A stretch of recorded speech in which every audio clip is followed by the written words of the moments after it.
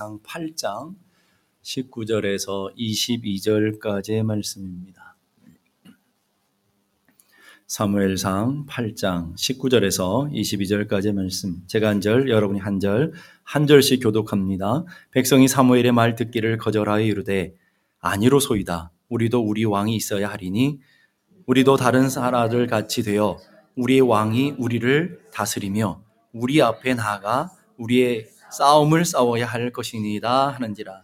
사무엘이 백성의 말을 다 듣고 여호와께 아뢰매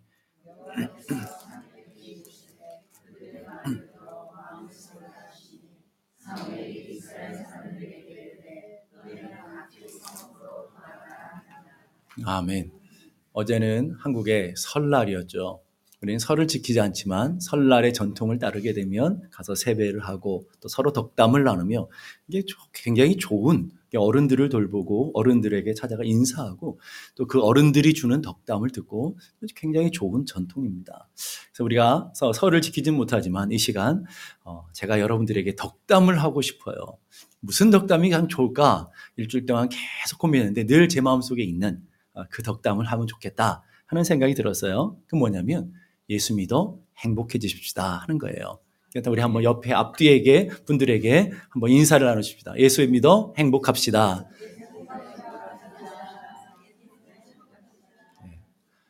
예수 믿는 것이 행복의 길이라는 거예요. 예수 믿는 길은 행복합니다. 교회에 다녀서 행복합시다 그런 게 아닌 거예요. 예수 믿어서. 교회는 다 오지만 교회 안에서 예수 믿는 사람들은 만나기가 쉽지 않은 걸 봐요. 참 이상한 거죠. 예수 믿기 위해서 교회 왔는데 교회 안에 예수 믿는 사람을 만나기가 쉽지 않아요. 정말 주님을 사랑하고 주님의 뜻대로 살며 주님이 주시는 그 영광과 주님이 주시는 그 복을 누리는 사람들이 그렇게 많지 않다라는 것이 참 아이러니합니다. 그러니까 하나님을 믿을 때 기쁨으로, 감격함으로 매 순간 하나님의 영광과 하나님의 은혜 가운데 거하는 여러분들이 되길 바랍니다. 매 순간 억지로 마지못해 예배 가운데 오고 억지로 마지못해 믿음의 길을 걸어가는 사람들은 율법적인 삶인 거죠. 예수 믿는 길이 얼마나 복되고 예수 믿는 길이 얼마나 행복하고 예수 믿는 것이 얼마나 우리에게 주신 축복이라는 것을 여러분 모두가 다 맛봐서 여러분의 삶의 자리에 이런 하나님이 주시는 풍성함과 은혜가 넘쳐나는 귀한 은혜가 있기를 간절히 바랍니다. 인생을 보게 되면 또 이스라엘 역사를 보게 되면 두 종류의 사람들로 나눠지는 걸 보게 돼요. 하나는 인생에 선순환이 있는 사람들, 하나님을 잘 믿어요. 하나님 주신 복을 받아요. 하나님의 은혜를 누려서 행복해요. 그래서 주변에 영향력을 끼쳐요. 또 하나님 주신 축복이 더해져 가요. 이렇게 영혼의 만족을 누리며 살아가는 선순환하는 인생, 선순환하는 사람들이 있는가 하면 또 반대의 사람들도 있더라고요. 하나님을 떠나서 자신의 욕망을 쫓아 살아가면서 하나님께서 주시는 은혜를 누리지 못하고 저주와 심판 가운데 살아가 보니까 죄의 많은 열매들을 맺어요. 그래서 인생이 황폐해져요. 황폐하다 보니까 하나님의 더 큰 진노를 받아요. 그러다 보면 우리 영혼의 만족감이 없기 때문에 갈증과 목마름과 허탈함이 있어요. 그래서 세상의 것을 더 채우려 하다 보니까 더 인생은 황폐해지며 결국은 인생의 쾌락과 욕망에 사로잡혀서 사망에 이르게 되는 인생도 있더라는 것이죠. 자, 그렇다면 여러분은 어떤 인생이 되기를 원하십니까? 무나 마나 아닙니까, 여러분? 목사님, 그걸 질문이라고 합니까? 이런 대답이 나와야 돼요. 당연히 선순환한 인생, 하나님을 잘 믿고 하나님 주신 복을 누리며 하나님의 영광을 맛보며 하늘의 영광을 위해 살아가는 복음의 증인으로 이런 만족한 인생이 되긴 것 마땅하죠. 그런 삶을 사는 것, 그게 정답이죠. 근데 중요한 전제가 빠져 있어요. 다 그렇게 살기 원해요. 다 그런 삶을 원해요. 그런데 하나님을 믿지 않아요. 하나님을 사랑하지 않아요. 우리의 중심에 하나님을 모시고 살지 않아요. 그러니까 마음은 선순환하는 인생을 원하는데 삶의 자리를 보니까 악순환의 인생을 살아가고 있다는 거예요. 교회는 선순환한 인생이 되기 위해서 주님을 찾고 나왔는데 삶의 실제를 보니까 계속 다람쥐 쳇바퀴 돌듯이 악의 순환을 하고 있는 그런 사람들을 보게 되는 것이죠. 이스라엘 백성들이 그렇다라는 거예요. 이스라엘 백성들이 하나님을 사랑하고 하나님의 은혜를 누리며 하나님 주신 복을 누리도록 하나님께서 이스라엘 백성들을 구원하셨어요. 그리고 엄청난 은혜와 복을 주셨어요.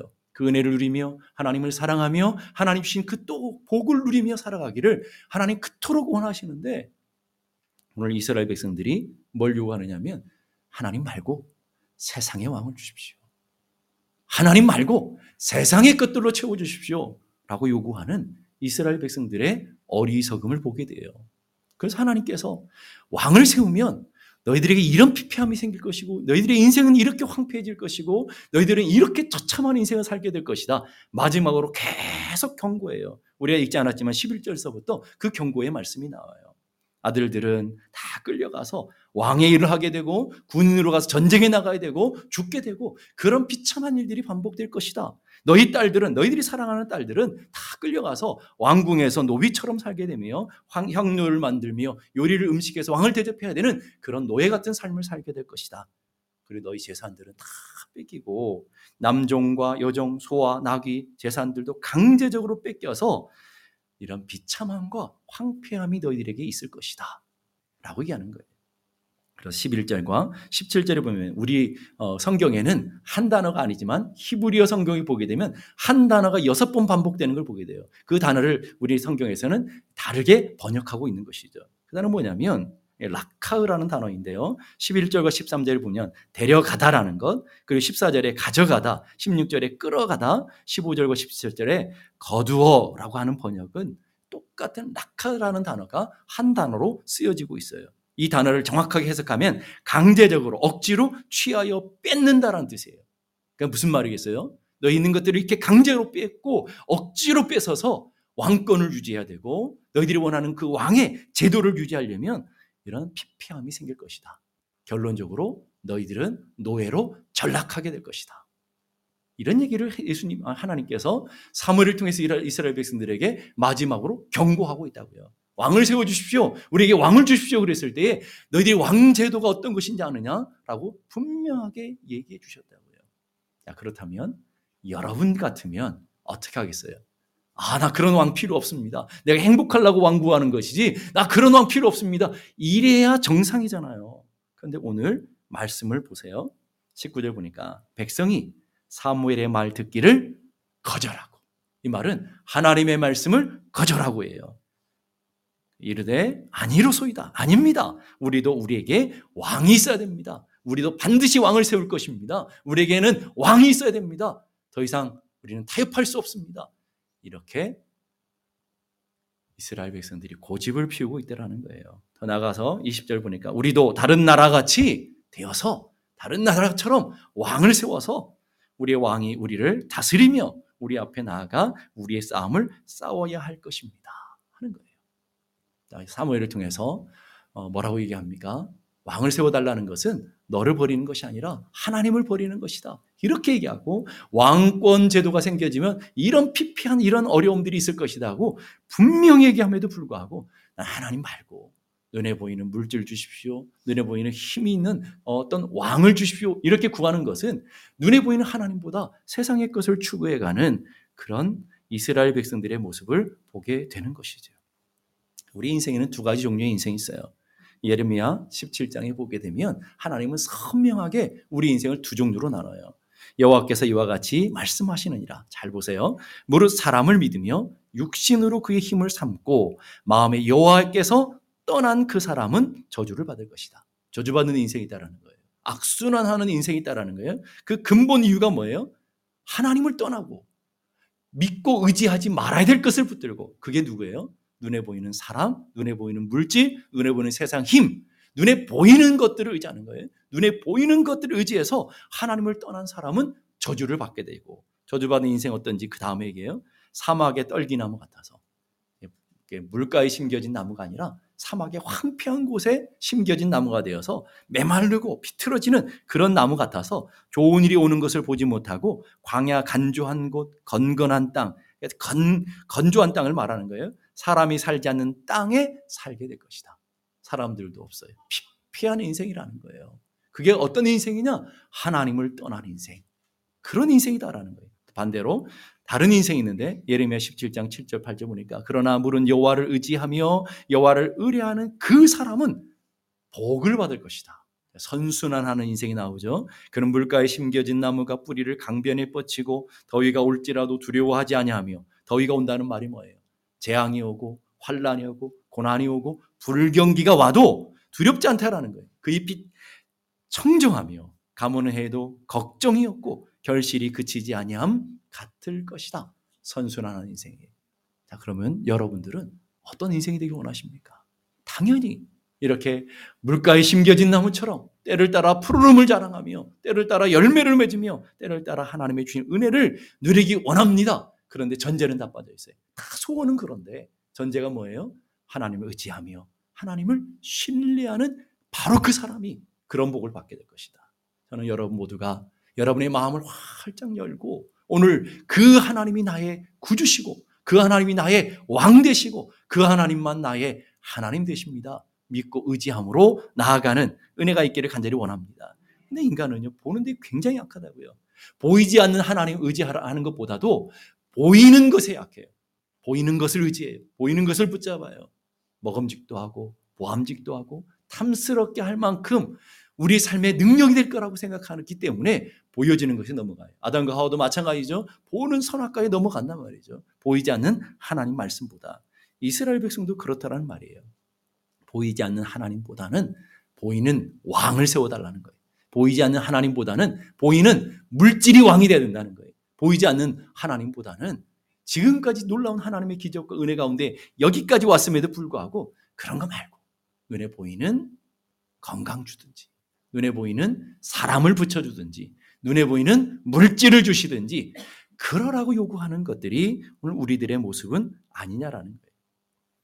그러면서 예레미야 13장 10절 이렇게 말합니다. 이 악한 백성이 내 말을 듣기를 거절하고. 성경이 뭐라고 하냐면 악한 백성이라고 그래요. 악한 백성이 누군지 아십니까? 하나님의 말씀을 거절하는 사람이 악한 사람이라는 거예요. 하나님은 이 땅의 악을 정리할 때에 뭐라고 그러냐면 내 말을 듣지 않는 것이 악이다. 나를 떠난 것이 악이다. 주님 분명히 얘기해요. 그러면서 그 이유를 얘기해요. 그 마음이 강팍해져서 돌 같은 마음이라는 거예요. 바로 같은 마음이에요. 편견과 고집과 아집과 자기 생각과 자기 지식과 자기 소견에 옳은 대로 살아가는 마음이 내 마음에 꽉 있으니까 하나님의 말씀이 들려져도 던져버리고 튕겨나가는 거예요. 하나님 말씀이 들려지지 않는다는 말이죠. 이사야 44장 18절은 이렇게 말합니다. 그들이 알지도 못하며 깨닫지도 못하는 그들의 눈이 가려져 보이지 못하며 보지 못하며 그들의 마음이 어두워져서 깨닫지 못하는도다. 눈이 어두워졌어요. 뭐 때문에요? 세상 것에 눈이 밝혀져 있기 때문에. 눈이 어두워져 있어요.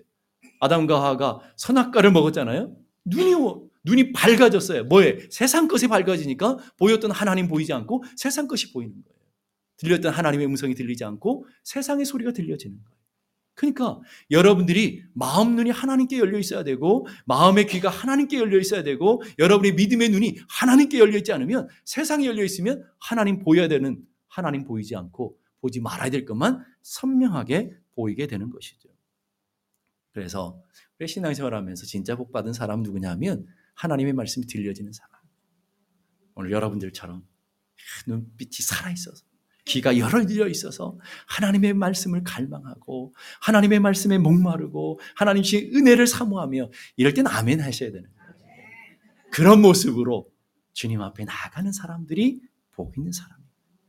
뭐 오늘도 똑같은 말씀 하나보다 이렇게 받는 사람들은 은혜가 되지 않아요. 오늘 나에게 주신 말씀으로 내 마음의 눈이 활짝 열려져서 하나님의 말씀을 들을 수 있는 영적인 귀가 열려지고 하나님의 영적인 세계를 볼 수 있는 사람이 복 있는 사람인 것을 믿을 수 있길 바랍니다. 종교개혁자 칼빈은 이렇게 말합니다. 믿음이라는 것은 세상에 대하여 눈을 감고 하나님에게 귀를 기울이는 것이다.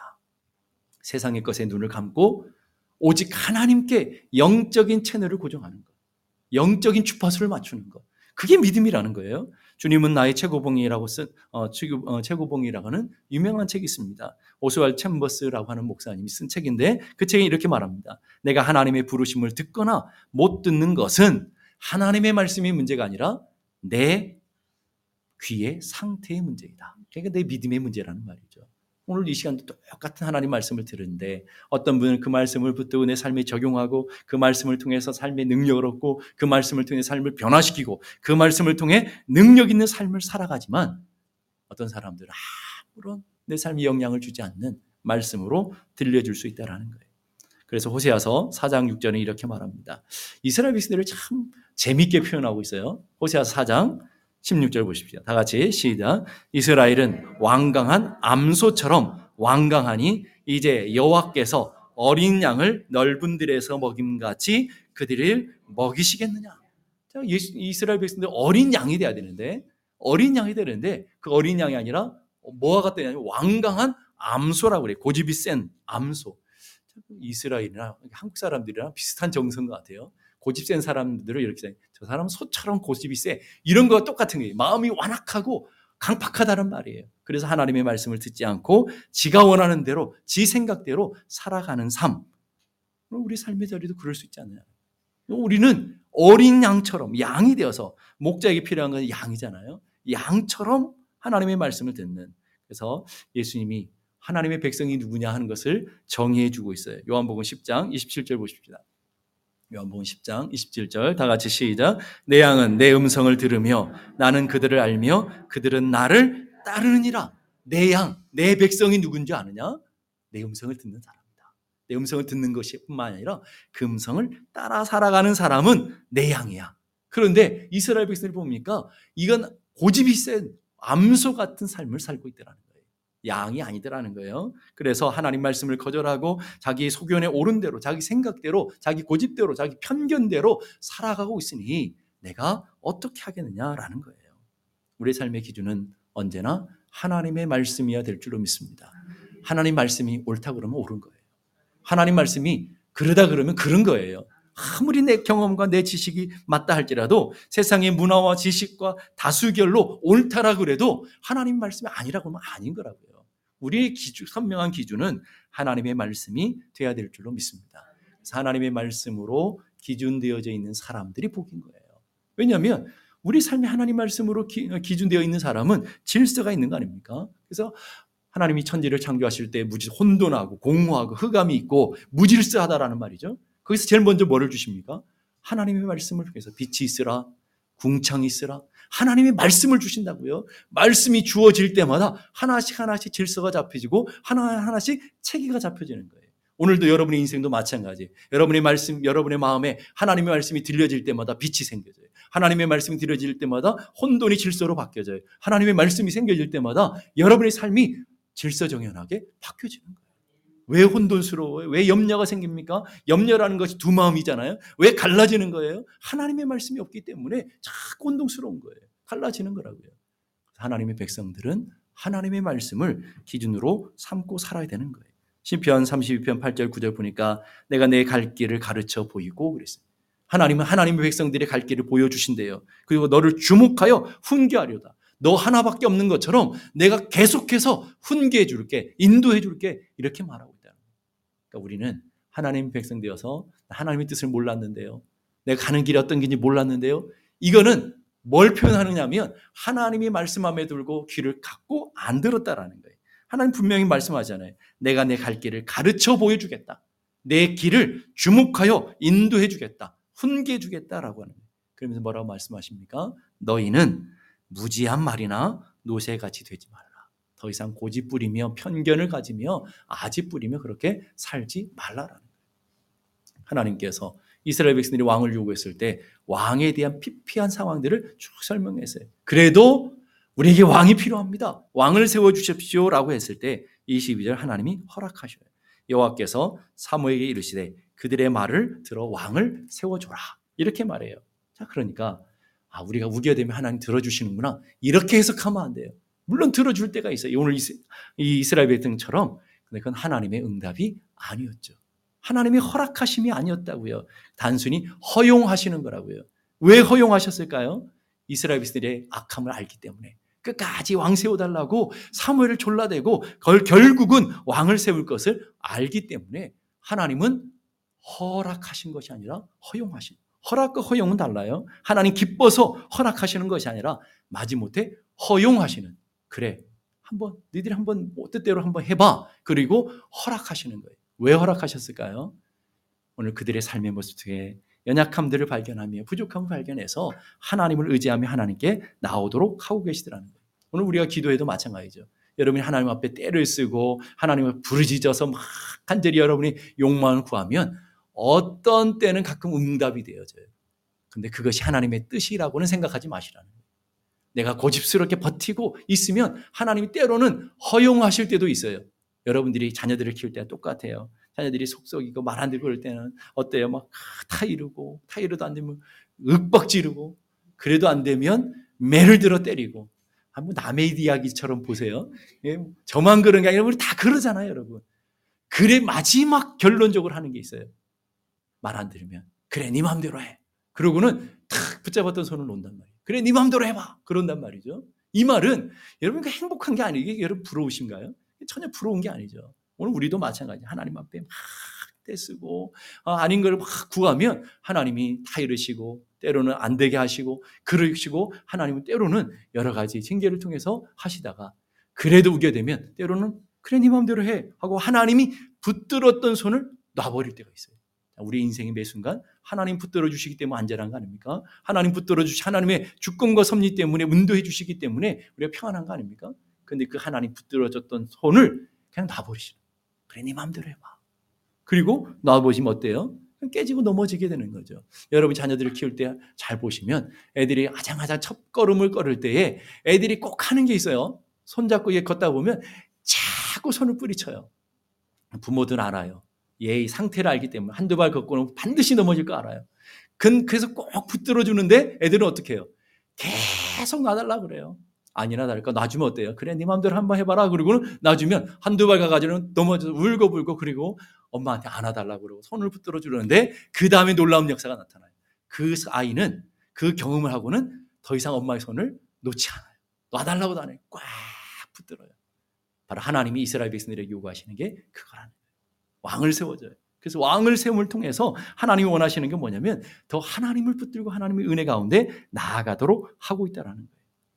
로마서 1장 28절 보니까 이런 재미있는 성경 구절이 있습니다. 또한 그들은 마음에 하나님 두기를 싫어해요. 제 욕망대로 제 생각대로 살기 원해요. 하나님께서 그들을 그 상실한 마음대로, 재미있는 표현이 내버려 두사 그랬어요. 그냥 붙들었던 것을 놔버려요. 그래서 합당치 못한 일을 자기 욕망을 따라 살게 만들어버린다.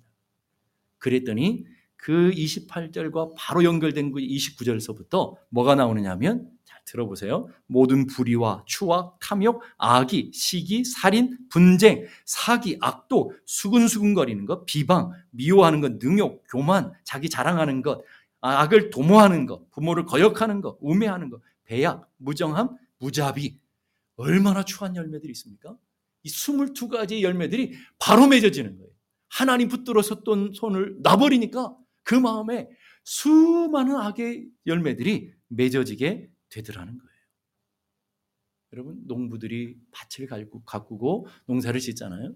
그 농부들이 밭 보게 되면 얼마나 깨끗하고 얼마나 멋있어 보입니까? 그런데 농부들이 딱 1년만 밭을 방치해버리면 온갖 잡초들과 온갖 엉겅퀴들이 다 언제 그랬느냐 듯이 온 밭을 차지하고 마는 것이죠. 자라야 될 곡식이 자란 것이 아니라 5만 가지 잡초들과 5만 가지 엉겅퀴들이 자라게 되어지는 거예요. 우리 영혼도 마찬가지. 하나님이 지금 붙들어 주시고 여러분의 영혼을 관리하시고 여러분의 가정을 지켜주시고 여러분의 인생을 이렇게 콱 붙들어 주셨으니까 그러지, 하나님이 붙들었던 손을 놔버리면 우리 인생은 순식간에 황폐해지고 우리의 가정은 순식간에 황폐하게 되어지는 것이죠. 그럼 궁금한 질문 하나가 있어요. 왜 하나님은 이스라엘 백성을 사랑하시고 우리를 사랑하시는데 아니면 끝까지 붙으시지 왜 손을 놓으시냔 말이에요. 왜 네 마음대로 하고 허락하시느냐 말이에요. 뭐 때문에 그럴까요? 인간의 악함을 아시는 거예요. 끝까지 버티고 끝까지 우겨대고, 애들 아시잖아요. 아이들 키울 때 보면 뒤로 낮아빠지잖아요. 그래가지고 울고불고 원하는 걸 쟁취하잖아요. 이스라엘 백성들이 그런 걸 아시는 것이죠. 두 번째는요, 그들의 실패를 통해서 깨닫게 하시는 거예요. 아, 하나님의 은혜로 살아가는구나. 하나님 도우심이 필요하구나. 그걸 잘 보여주는 게 탕자 이야기예요. 누가복음 보면 탕자의 비유가 있잖아요. 탕자가 아버지께 유산을 요구해요. 당시의 문화적 배경으로 살아있는 아버지에게 유산을 요구하는 것은 굉장히 악한 거예요. 악한 정도가 아니라 돌에 맞아 죽어도 되는 굉장히 파렴치한 일이라는 거예요. 근데 이 아들이 아버지에게 와서 한 번만 요구했을까요? 여러 번 요구했을 거라고요. 그러니까 아버지가 그 유산을 줘요. 이 아들이 나가면 뻔히 알아요. 그 탕진할 걸 알게 되고 타락할 걸 알아요. 그럼에도 불구하고 그 재산을 줘요. 그 아들이 어떻게 됩니까?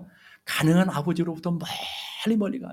인간의 모습 아니에요. 아버지로부터 멀리 멀리 가서 허랑방탕하다고 그러죠. 그리고 그 모든 재산을 다 탕진하고요. 어디까지 떨어지느냐 하면 이스라엘 백성들이 가장 부정하다고 하는 게 두 가지 동물이 있거든요. 뱀하고 돼지예요. 그 돼지우리깡까지 떨어져요.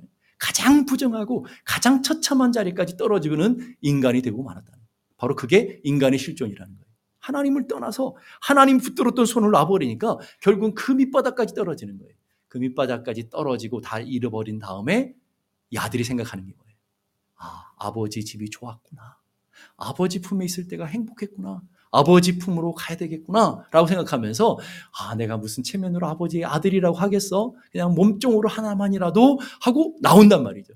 그것은 무슨 말이에요? 우리의 죄인됨을 알게 되고 하나님 아버지의 긍휼과 자비를 통해서 무슨 내가 아들 될 자격이 있겠습니까? 단순히 하나님의 은혜와 자비를 구합니다. 이 모습 아니겠어요? 뭘 통해서요? 철저한 패배와 철저한 실패를 통해서 그 자리로 나가는 거예요. 그래서 하나님께서 우리가 잘못된 것을 구하고 잘못된 것을 원했을 때 하나님은 허락하시지 않고 허용하실 때도 있다는 것을 여러분이 기억하셔야 돼요. 오늘 이스라엘 백성들이 왕을 구했어요. 하나님께서 막으시는데 불구하고 끝까지 왕을 구하잖아요. 그리고 나서 사무엘 상하, 열왕기 상은 뭘 얘기합니까? 그 왕을 통해서 나라가 얼마나 황폐해지는지, 그 너희들이 구한 왕을 통해서 얼마나 나라가 피폐해지는지를 보여주는 게 사무엘 상하, 열왕기 상하예요. 그래서 뭘 구하는 거예요? 하나님의 은혜가 얼마나 중요한지. 하나님이 우리에게 왕이 되어주시고 진정한 왕이신 예수 그리스도를 보여주십니다. 진정한 왕 되시는 메시아를 갈망하는 메시아 열망 사상이 오게 되는 거죠. 뭐 때문에요? 잘못된 왕들 때문에, 실패한 왕들 때문에 하나님 주신 은혜가 그렇게 나타나게 되는 것이죠. 우리도 마찬가지죠. 주 예수여 어서 오시옵소서. 왕을 구하는 게 뭡니까? 왕을 바라보는 게 우리의 삶의 우리의 소견과 우리의 왕대로 왕의 뜻대로 살아가다가 안 되니까 결국은 하나님의 은혜를 구하는 삶이 되어지는 것이죠. 오늘 이스라엘 백성들의 진짜 문제가 뭘까요? 제도가 문제일까요? 왕이 없는 게 문제일까요? 아니에요. 하나님 본질을 얘기하세요. 아모스 8장 11절 보십시다. 아모스 8장 11절 다 같이 읽겠습니다. 시작. 주 여호와의 말씀이니라. 보라 날이 이를지라. 내가 기근을 땅에 보내리니 양식이 없어 주림이 아니며 물이 없어 가람이 아니요 여호와의 말씀을 듣지 못한 기갈이라. 양식이 없어 주림이 아니다. 물이 없어 주림이 아니다. 세상의 것이 없어서 가람이 아니고 세상에 물건이 없어서 목마름이 아니라는 거예요. 진짜 문제는 뭐예요? 하나님의 말씀이 없는 것이다 하는 거예요. 이스라엘 백성들도 제도가 문제가 아니라는 말이에요. 왕이 없어서 문제가 아니라 진정 하나님을 왕으로 인정하지 않고 진정 하나님을 섬기지 못하는 이스라엘 백성들의 그 모습이 진짜 문제인 것이죠. 그래서 이스라엘 백성들 호세아서 보니까 깨닫지 못하는 백성은 망하는도다. 제도 바꿔준다고 되겠어요? 가끔씩 저한테도 그래요. 조직이 문제입니다. 여러분, 조직을 세워도요, 조직을 운영하는 사람이 문제이면 조직은 아무 소용없어요. 오히려 더 악해져요. 이스라엘 백성들 보세요. 왕권제도를 통해서 악한 사람들이 세워지니까 이 나라가 얼마나 악해집니까? 아합 같은 왕들이 세워지니까 얼마나 그 왕권제도를 가지고 이스라엘 백성들을 갈취하고 이스라엘 백성들을 핍박해 합니까? 다윗 같은 왕, 하나님을 경외하고 하나님 마음에 합한 다윗 같은 왕이 세워지니까 나라가 평안. 하나님을 섬기는 하나님의 대리자들이 생겨지니까 결국은 하나님의 뜻이 펼쳐지게 되는 거예요. 진짜 문제는 제도가 아니에요. 왕이 없는 게 아니라 사람이 문제입니다. 오늘 교회도 마찬가지고 가정도 마찬가지고 여러분 사람 모든 공동체는 마찬가지. 사람이 문제예요. 제도가 문제가 아니라고요.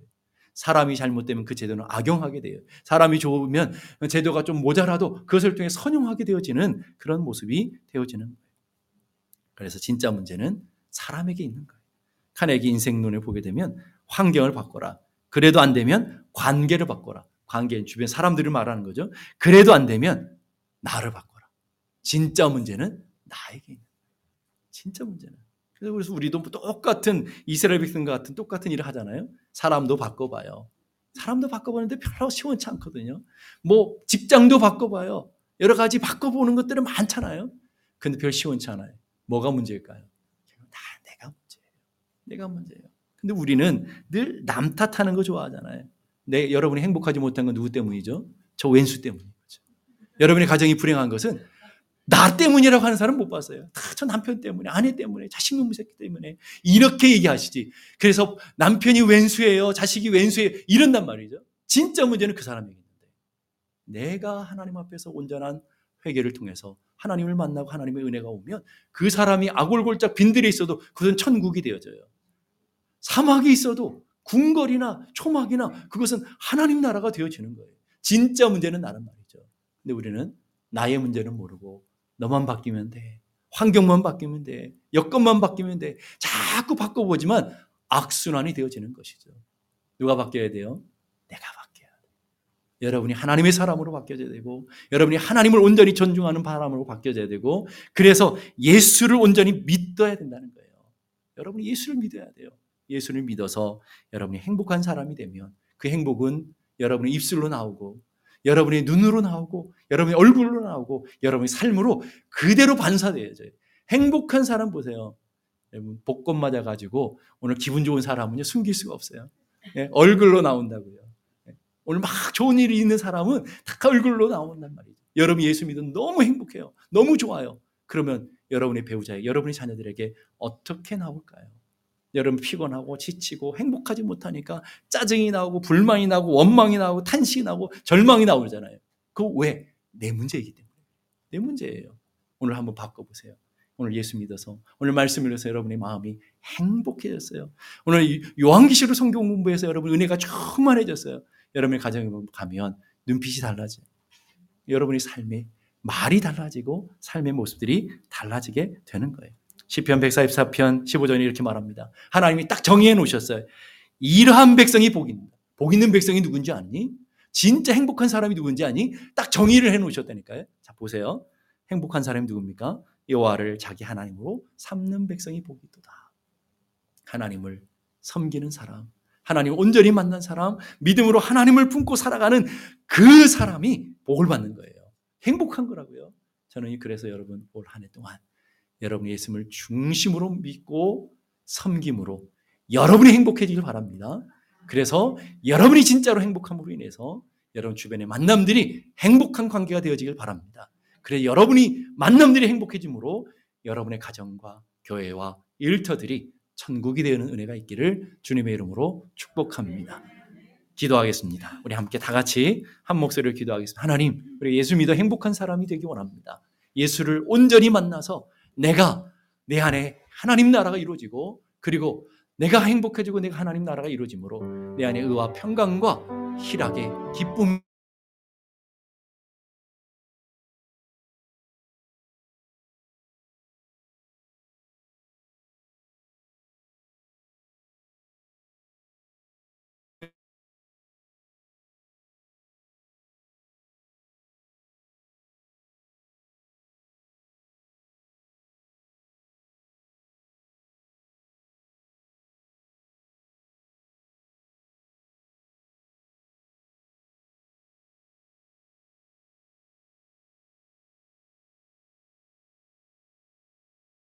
하나님 아버지의 은혜를 감사합니다.